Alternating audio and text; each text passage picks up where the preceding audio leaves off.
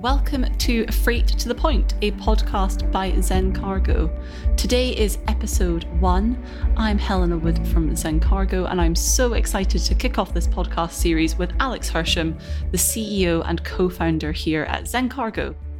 Today we're going to be talking about Alex's origins, the inspiration behind setting up Zencargo, and how Alex thinks about the traditional industry and how disruption should come about in supply chain. So welcome, Alex. Thanks. Thank you very much for having me. And I definitely didn't twist your arm to have me the first one on the series. So I'm glad to be here organically. We could only start with you. So let's get straight to the point. Tell us why you started Zencargo. Why supply chain? I fell in love with supply chain nearly a decade ago. I was building a business that was mostly in asset owning, so mostly owning traditional container ships. We became a very large owner, actually. We became one of the largest sort of beneficial owners of small to medium-sized container ships. And I fell in love really with how real supply chains are. It really allows you to understand international trade, understand how the world really works. From small things like how does a container get stuffed at origin? How does transport work? To the bigger things, how does the current environment, the current geopolitical environment feed into global trade? All of those things completely enamored me. And so back in 2014, 2015, I was spending a lot of time with Richard, and we were discussing how do we build a business in international trade? What type of business do we want to build? And we kept on coming back to a couple of key points. We wanted to build a business that was global by nature. We wanted to build a business with technology at its core. And we really wanted to best serve what we at the time called sort of future commerce brands that understood that inventory management was going to become more and more challenging. And so we set up Zencargo in 2016, really with that in mind. That sounds so exciting. And I can totally understand your kind of love for I've spoken before, but I think the magic of supply chain. I think when it's an industry that you don't work in, if I think about myself 2 years ago, not knowing anything really about supply chain, not having any sense of where my clothes or my iPhone or my water bottle comes from, and suddenly you open up this Pandora's box of incredible systems and multiple vendors and suppliers and connected networks. It's sort of the most incredible logical puzzle that you can start to unwind. It's such fun. It's obviously fascinating, Alex, that you had the chance to start a business with Richard, someone that you had a relationship with already. So tell us a bit more about how that all started. I could say that it started when we were sort of 15 or 16, or I could say that it started when our parents were like 20. It's quite a funny story. So Richard and I became friends in our late teens, and we went to university together. Richard was always the smartest person I knew, and I was always just trying to focus on how do I get through the next exams. So it was a really nice compliment in terms of essentially me learning from him and him pretty much getting nothing out of that relationship.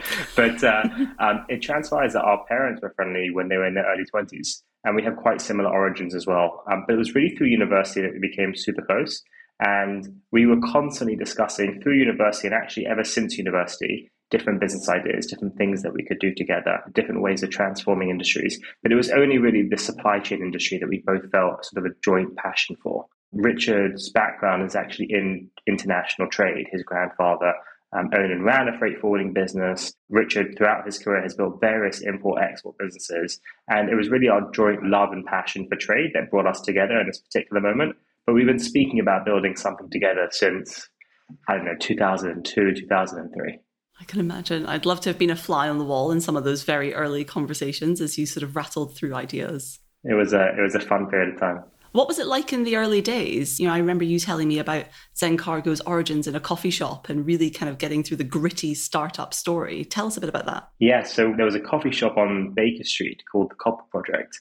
And we would go there every morning. We would buy a coffee. We'd get there first in through the door because they had one or two lovely co-working desks. And we were very focused on just, we were completely committed to building Zencargo. And we were focused on just getting our first few customers, our first few hires, and our first bit of code shipped.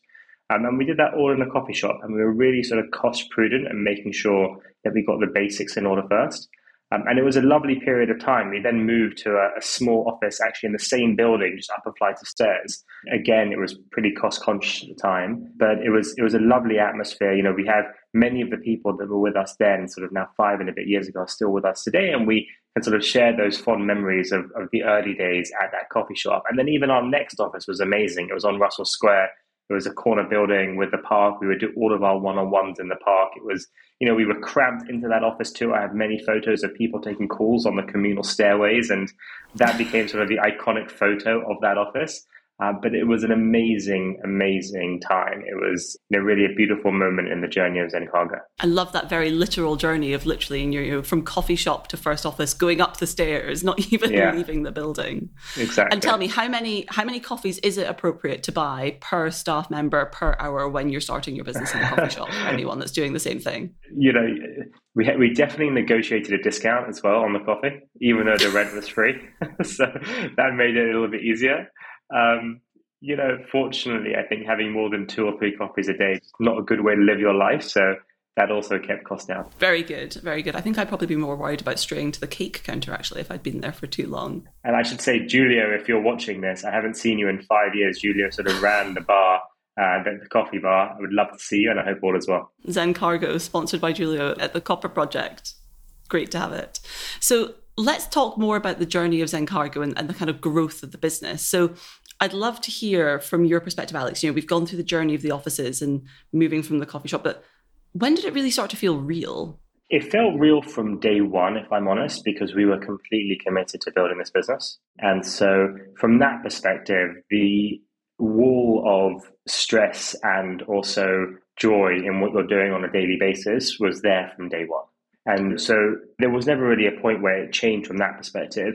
When it started to really feel like we were doing something that was adding value to the ecosystem was probably about 9 months in.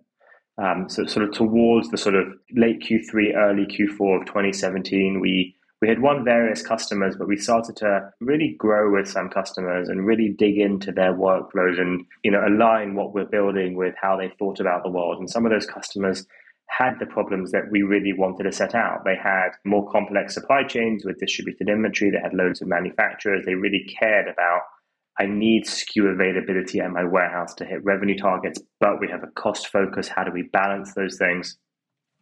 And we felt like we were really building something in partnership with our early customers. And that was also a great feeling, that feeling that what you're doing is adding value to the ecosystem. And this vision that we had of a world with smarter trade, we could start to see the sort of early breadcrumbs that we were going in the right direction. That's fascinating. And was there anything that was surprising from those kind of early customer relationships and interactions that maybe kind of course corrected your thoughts at all? The thing with logistics, transportation, and supply chains generally is sometimes you can be a bit of a kid in a candy store because there are so many different types of companies that import in different ways, have different supply chains, run different products, and have different sort of stresses or pain points within the supply chain that's particularly acute to that type of customer. A company in, as an example, the diamond industry and the wood industry are extremely different, right? They're at different ends of the spectrum. So for us, the thing that we just had to do at the beginning was make sure that we, after a few months when we realized, okay, wow, this ecosystem is really broad and we know where we want to focus, but we hadn't really focused in on it, was really stepping back and taking the time to say, okay, what are we great at and who do we want to be great at this for? And if we want to be great at it for these particular verticals, let's really only try to work with them. Let's try to be the best within those verticals. Let's try to build the best relationships and drive the most value. And so that was shaped a little bit just by how many different opportunities were coming our way in the first few months. And that also happened around sort of Q3, Q4 of that year. Yeah, and I can understand that kid in a candy shop analogy because as I think we're learning, supply chain is obviously so vast, so connected. There are so many players and there are so many problems, frankly, that businesses are looking to solve. I can imagine in those early days, the almost greedy appetite to want to tackle everything. I think I remember you mentioning once to me that actually an early focus was on pricing for customers and we moved away from that to focus more on optimization. What was the thought process behind that? So that was very much interlinked. We wanted to start initially with sort of an instant pricing engine that then allowed us to win business, create visibility, and then sort of go back in the supply chain, do things like order management. And what we realized quite early on was that instant pricing is interesting, but really the type of customers that we were trying to work with wanted more strategic relationships. And so we very quickly said, okay, well, let's go to the next step that we wanted to go to, which was more sort of origin and order management, SKU visibility. Let's start to build towards that earlier rather than taking that first step in instant pricing. We've since come back and built a lot around instant pricing from a multimodal perspective, in part to help our internal teams, in part for fast quote turnaround times. But really the core of what we do is with these sort of medium and large businesses, where it's very much about supply chain partnership, origin management, consolidation, mode switching, all these sort of terms that anybody from the industry will understand. And we moved away from very, very, very small customers who just wanted an instant price and see how that went. And that's a change that we made quite early on as well. Because, of course, in making that change, we were consciously deciding to focus on certain businesses and therefore not focus on other customers who might need to find help elsewhere. What tips would you have today for businesses that are maybe facing supply chain challenges that perhaps are not in verticals that Zencargo can help, or that are maybe a little bit smaller than the kind of the profile of customer that we work with today? I think the basic tenets of find a partner that you want to work with and build a partnership. That doesn't mean do everything through that partner, but build a partnership that's in a mutual best interest, and try to work with a partner that has technology at their fingertips, because the way that supply chains are evolving, and in particular because of the chaos over the past 2 years, access to what's really happening actually helps you move through the supply chain faster at a cheaper price. I can give various examples of how that is. So obviously, if you're in the verticals that we serve, I hope we're working together. If you're not, I would still focus in on how do I find one partner that can really be my partner. Again, maybe you can spread the business a little bit more than that, or have one strategic partner, and try to make sure that partner is future-proof, because this industry, it's taken off in terms of the direction of travel with the need to digitize, the need to be more agile. That's not going to change. And so make sure you're future-proofing your partnership as well. That's super interesting. And I'd love to then think more about the future of supply chain. If we think about those early days of kind of building out that Zencargo product, building out the vision, and everything being rooted in, SKU level visibility, excellent data, order management, it would be really interesting, Alex, to hear, building on those foundations, what is your vision of the kind of future of supply chain and Zencargo's place in that future? So we talk a lot about a world with smarter trade. And for me, part of the future, part of what helps us build towards a world with smarter trade is the fact that we're not the only people tackling challenges within supply chain. It's actually really great to see that we can, in some parts, build on the shoulder of giants. We don't have to go and build from scratch things that you wouldn't expect us to build, like ERPs and CRMs, but also other parts of the supply chain that actually really needed transformation, whether that be on simple areas or seemingly simple areas like schedules and tracking and IoT, whether it be in sort of other more complex domains like customs, etc. There are areas where we can really partner with companies, and they can be the best at that thin vertical slice, and we can really be that single platform that the customer interacts with, that pulls the tracking information, pulls the SKU information, understands what's happening through the supply chain, and most importantly, understands what you need to do with that information. If a SKU is not going to arrive on time, or if an order is going to be early, how do you place that booking even faster, etc., so that you can move goods through the supply chain faster, cheaper, and then, as we've spoken about a lot, in a more environmentally friendly way, through understanding your footprint, reducing your footprint. People talk a lot about offsetting, but reducing your footprint and then offsetting the residual.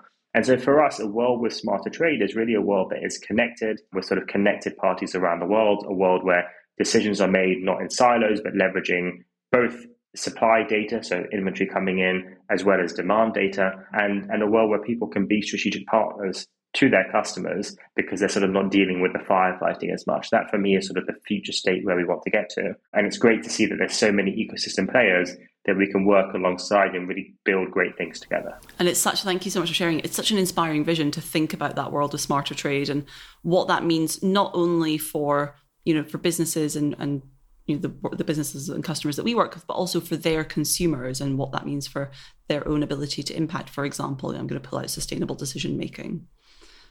I'd love to hear from you, Alex. Also, I'm sure there are lots of shippers sitting and listening to today's conversation and thinking about this world of smarter trade. What do you think their place in that future looks like? What is the role of a future supply chain professional? I think the role is similar to what it is today, but with an ability to do the things that drive more value more. Right? A lot of the challenge within supply chain management, whether it's sort of logistics, warehousing, etc., is the fact that you have incredibly smart people who really know their domain extremely well and actually understand how their part of the puzzle feeds into the broader business in an exceptional way.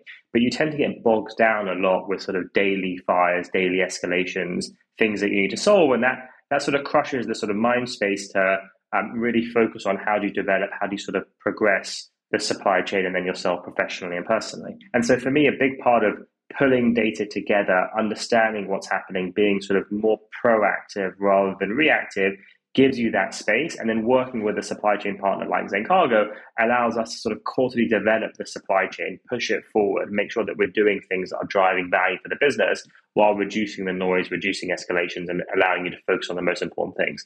So I think sort of fundamentally it's about elevating people. And we think about it as well internally. How do we elevate our team to be more strategic in their partnership with our customers? I think it's the same thing for supply chain professionals. How do we elevate you to be more of a partner with your commercial director or more of a partner with your CFO to really drive the business forward? It's sort of very similar in that regard. And I think that's such an exciting vision. I mean, we've spoken before about the role of the chief supply chain officer, which, some businesses are thinking about having that seat at the table for a senior supply chain leader, and others are maybe on that journey and a bit further behind. But if we can really help the supply chain professionals of today and anyone who's maybe even thinking about entering the industry, build up that strategic know-how, earn the right to have that seat at the table by empowering yourself with data, by being able to move from that reactive space into proactive, I think it just creates so much scope for a really rewarding and exciting experience for anyone working in the space. Agreed. And usually what you see is CEOs come up through the commercial track, sometimes through the financial track, but typically through the commercial track. And I think that these changes, and also the changes that have happened over the past few years, I think we're going to see more and more, not just chief supply chain officers, but over time, more and more CEOs who have come from the sort of supply chain world, and she or he has then been able to be strategic, work with the commercial function, really understood the broader business context, and become over time, definitely a C-suite and hopefully also CEOs. And I think businesses, when they have leaders that have come from that supply chain background, they think about things differently. They sometimes, really understand flows and how that all connects. And I think that's a really exciting trend for our industry as well. It certainly sounds it. So one final question on the industry and disruption, and I'm going to put you on the spot, Alex, is where do you want to see change in the industry and how would you like to drive that disruption? I think there's a few things. I think the first thing is if you go all the way to the consumer, if the consumer is empowered with understanding the footprint of the products that they're buying and understanding the context of that, we understand it in calories today. We don't really understand it in terms of footprint.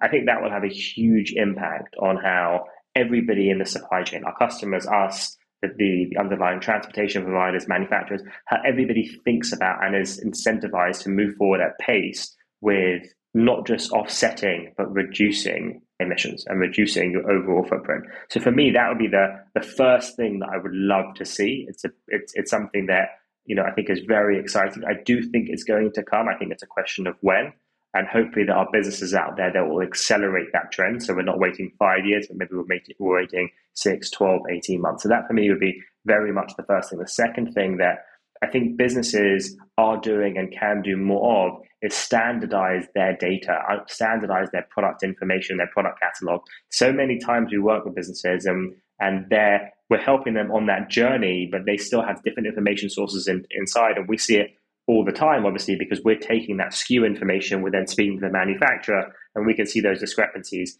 And smart decisions start with smart data in my world. And so, creating that base, that foundation to build on, it will pull you away from the tactical. It will force you towards the strategic. I think that's super valuable for businesses.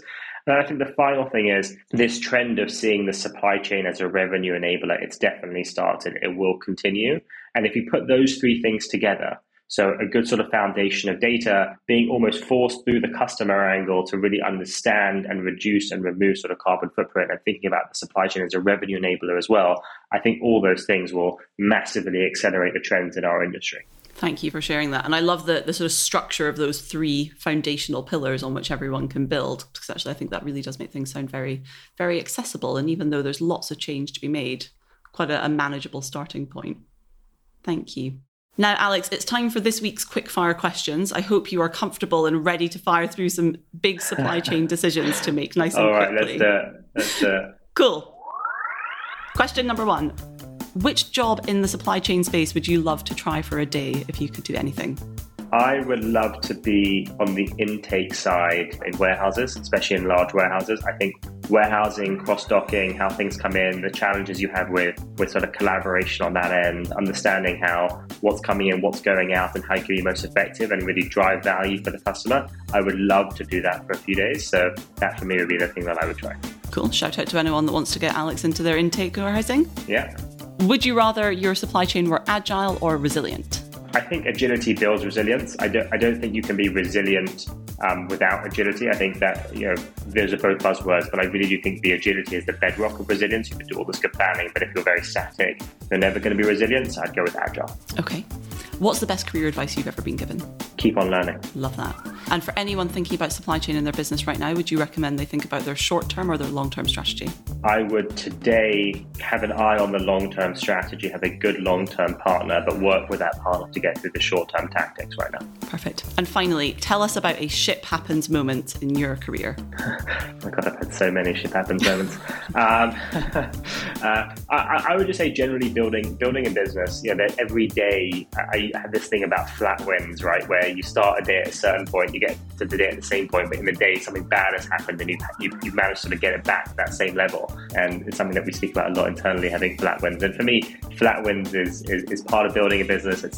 There's so many good things, but also so many challenging things. And so there's been so many ship happens moments. And that idea, that concept of a flat win, I think is very connected to the idea of ship happens. I love that. Thank you so much, Alex. Well, it's been such a pleasure to be joined by Alex Hersham, the CEO and co-founder of Zencargo, for our first episode of Freight to the Point. Alex, thank you so much for sharing your background and all of today's insight. Thanks a lot. Cool. Awesome. Take care. Thank you so much, Alex. Take care.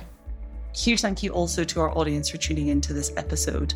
If anyone has any questions or any feedback, please do contact us on LinkedIn. We'd absolutely love to hear from you. But for now, and until our next episode of Freight to the Point, goodbye.